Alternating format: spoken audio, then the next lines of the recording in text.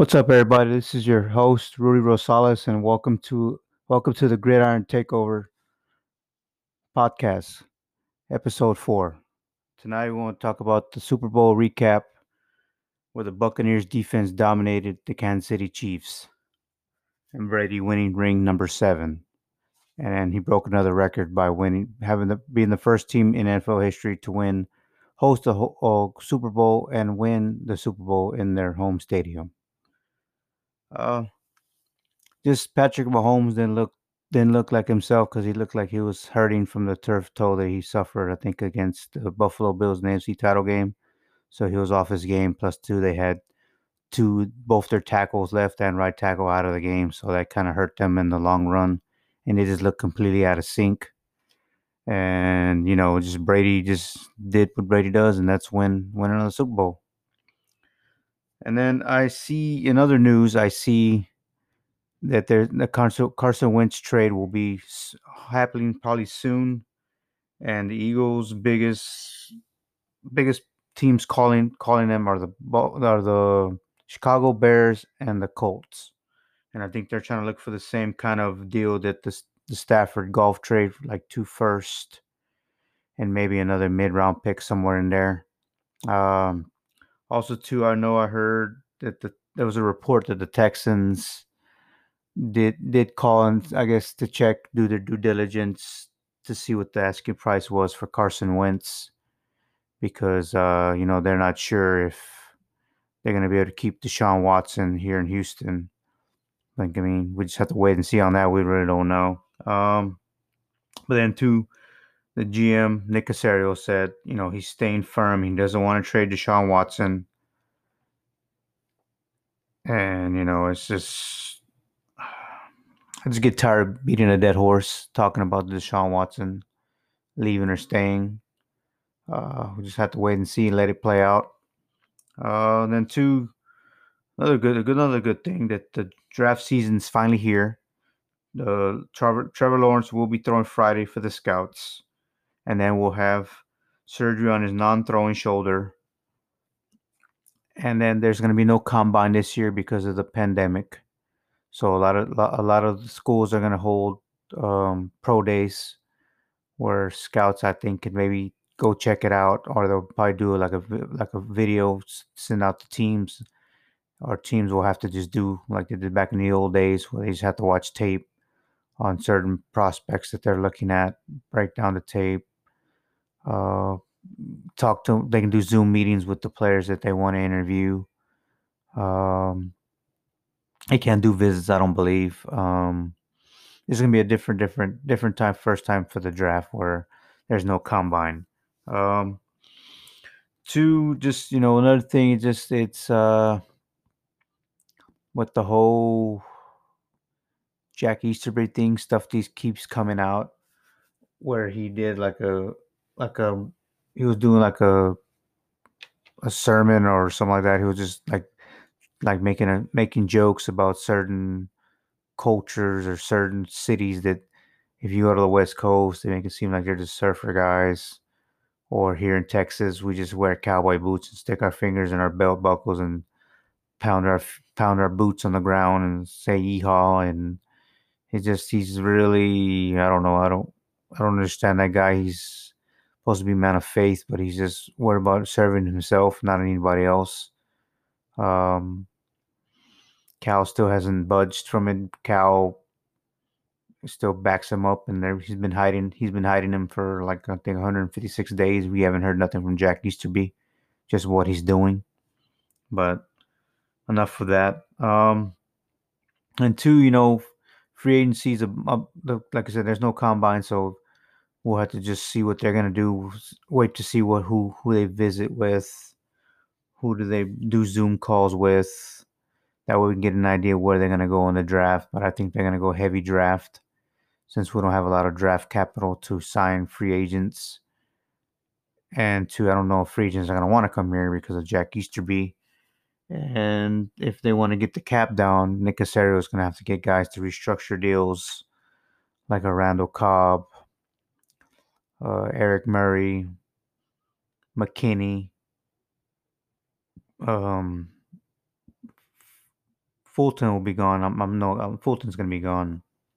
David Johnson, uh, Brandon Cooks. I think you can keep him at the number of that because he was very productive last year, and I think if Will Fuller's not re-signed, he'll probably be the number one. And then two, like I said, they've brought in some good coaching staff, and they brought a really good wide receivers coach, Robert Prince, that was recently with the Lions, and he can actually help coach up the young players we have, like QT and Hanson and Isaiah Coulter. Isaiah Coulter didn't see the field last year because John Perry doesn't know how to coach because they say rookies don't know nothing, rookies are stupid. But I think they're stupid because they don't know how to coach nobody up. Um, and two, we just got to see where else. I mean, there's other guys you can probably bring in free agency from the New England tree, and I know that gets old real fast. But you can bring a guy like Stephon Gilmore. That's really good. He's a shutdown corner, former defensive player of the year. He's a little bit older. He's 30. I think by September he'll be 31. But again, he's still a very good cover corner that you can use. And Lovey's 4-3 defense. That way you can have your four defensive linemen rush the quarterback and help stop and attack the run. That way your linebackers can stay in coverage. That way they can keep the middle of the field, they can stay in zone and keep the middle of the field close so they can't throw in the middle of the field. So, you know, two, it's one of those deals where it gets frustrating with this team because one minute you look like we're going in the right direction, and the next minute Bill O'Brien gets fired, but I think it's going to get better. And then Jack Easterby takes over and just starts tearing down the team, starts following guys, starts telling guys they need to stop sinning. I think he told Deshaun Watson he shouldn't be having premarital sex. He's telling a grown man this. I don't care what Deshaun Watson does on his free time, as long as the guy shows he's a leader of this team, and he helped us win many games in 2019, and we wouldn't won. We only won 4 games here because the team was just awful. But if we didn't have him, we would have won 4. So again, as long as a guy can come on Sunday and play, I don't care what he does in off season, as long as he ain't beating women or killing people, I'm good with it. You know what I mean? Like, just like any fan, you just want your guys just to perform on the field. Two, there's other guys you can bring in free agency, but again, with the wait and see on that, see if they can target anybody in particular. I mean, I know we talked about Stephon Gilmore as a Patrick Peterson too. That's a little bit older too, but again, a veteran leader that you can maybe bring in, maybe, but again, we'll have to wait and see on that. Another thing, just a lot of quarterbacks are beginning to voice their opinions. They're not happy with their teams. Like Russell Wilson came out today saying that he was not happy with getting hit so much, and he was pretty much calling his offensive lineman out and calling out the former offensive coordinator because he couldn't call plays very well. And there was just a lot of quarterbacks are just voicing their opinions of not being happy in the organizations they're in, like Carson Wentz, now Russell Wilson, Deshaun. And guys are just trying to make it a point to, if they don't like something, they want out. I know, and it's just crazy to me. It's a different time. But too, there's another thing. With if they really want to make a change here in Houston, I think to make Cal understand and make him open his eyes, you have to stop buying season tickets, stop buying merchandise, don't go to the games, don't fill his pockets of money with our hard-earned money to go see a team that's gonna be probably worse than mediocre if Deshaun leaves. But again, that's just my opinion. I'm very passionate about the Texans. I give them everything I have, and they give nothing back. So I say, why give them everything and they give nothing back? That's just my opinion, though. Two, if we're gonna break down the draft, I mean, there's guys you can get in the draft in the third round. Even obviously people are upset about not having the first or second round pick, but again, you have a left tackle that can that's going to be here for many years because he signed a contract too. So you can go draft guys in the third round and beyond because Nick Casario has done it in the past with New England. So he can find some gems. And I mean, a couple guys I like is Keith Taylor from Washington. He's 6'3", 195, big corner, fast corner. He had a really good Senior Bowl, and he had for 2020 he had 7 solo tackles and 1 batted down. And he can fit Lovey's scheme because he's a big physical corner that can be on the outside holding either a big receiver or even a fast receiver because he had really good speed because he showed that during the Senior Bowl. And then two, to help out in the defense, if we do get rid of McKinney, you can get a guy like Patty Fisher from Northwestern that's 6'4", 246, and his stats for 2020 was 47 solo tackles, 1 forced fumble, and 1 interception. And he's a sideline to sideline running back that you can pair up with Zach Cunningham, and if you can somehow, some way, re-sign Terrell Adams, that would be you have a great linebacking core right there, and then you still have Jacob Martin, the GOAT, and then you got Jonathan Grenard that they drafted last year. That was very high on myself last year. That you can, have a very good linebacking core, and then Merciless. I keep hearing that he's probably most likely going to retire, and that'd be a good thing because I think his best days are gone. And then two, if he retires, you get a lot of that cap back. I think it's like 15 million or maybe even more back from him. So that'd be lovely. And then two, another guy I was looking at too that maybe you can pick up later on as a running back, Chuba Hubbard from Oklahoma State. He's about 6 foot and 6 foot and then 208, and I think he had like 600 yards, 625 yards, and like 5 touchdowns this year. He's pretty good. I know the previous year I think he had like 2,000 yards, so he had a maybe an off year or they just kind of phased him out of the offense. Like so I don't watch a lot of college ball. I start watching prospects and stuff right around the Senior Bowl. I mean the bowl games and the championship games, and then obviously the Senior Bowl, and then the East West Shrine game, and then obviously the combine when that happens. But this year there's gonna be no combine, so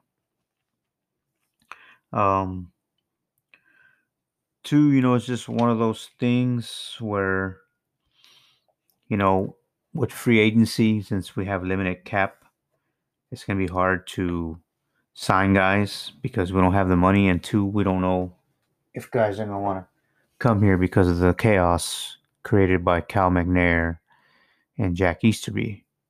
But again, we'll just have to wait and see. Hopefully it works out. And Nick Casario did do a lot of good. He's done a lot of good things since he's been here. He got Matt Eberflus that originally rejected the interview, and he went ahead and he talked to Nick Casario, and he actually interviewed. So Nick Casario, I guess, is very well respected, and hopefully he can talk to players and tell them, hey, we're trying to go forward. We're trying to do something good. We're trying to do great things here in Houston. So maybe he can talk to some of the free agents. And I heard he's had great relationships with agents and stuff like that, and he's negotiate contracts and stuff like that. So hopefully that can work in our favor as well. That way we can get maybe other guys to come here and maybe sign here and play here. And then the biggest factor, of course, is Deshaun Watson staying and that would make players want to come even more. And then two, the other free agent that's out there is Will Fuller. Now I don't know if people how high people are on Will Fuller. Will Fuller to me is a very very solid player. He can be a number one. He stayed healthy for the first time since he's been in the league, but he got popped with PEDs, so we don't know if he was on the PEDs if he would have stayed healthy this whole past season. That's another thing teams are going to look at and look out for to see they're willing to pay him the big money, but he showed that he is the number one receiver. Um, and then like I said, they've put a really good coaching staff. The only besides Cully, I mean, I guess he's going to be the CEO, but I don't know if he put the staff together or Nick Casario did, because Nick Casario put a really good staff together. He put together, a very good wide receiver coach and Robert Prince. He got Lovie Smith. Was a very decent DC. Um, brought in Pep Hamilton, the quarterbacks coach. That's been really successful. He helped develop Andrew Luck when he first came into the league, and then also too he just worked with Justin Herbert and won the Offensive Rookie of the Year on this past Saturday. So he helped develop him really fast. And we finally got an offensive line coach. They signed today too as well. He was for the Packers for a long, long time, and he was with them in the Super Bowl years. And then he also was the Browns and with the Chargers last year. James Keppen, really good offensive line coach, former center played in the NFL, developed a lot of guys like Brian Bulaga, David Barteri, and Lane Taylor. So he's really good offensive line coach. So I'm really excited about that because that was one of my main concerns was finding out who was going to be our offensive line coach. So two man is just gonna see what his team's gonna go. Hopefully, there's no more fires. Hopefully, they can convince Deshaun to come sit down and talk to Nick Casario, and Tim Kelly, and Pep Hamilton, and David Culley, and see if they can get him on board. Maybe for a year or so. Hopefully, he can agree to say, "Oh, I'll try it for a year, see what happens." Winning cures all for players and fans. But if they continue to let Jack Easterby control this team, it's not going to end well. And fans will not go to the games and will not buy merchandise, and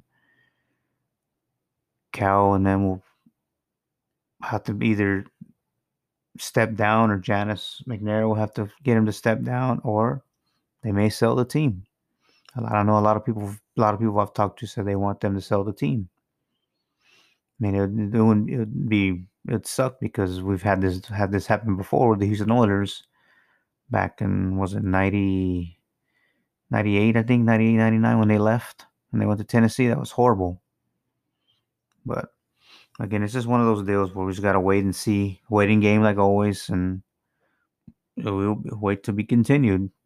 All right, guys, have a good night.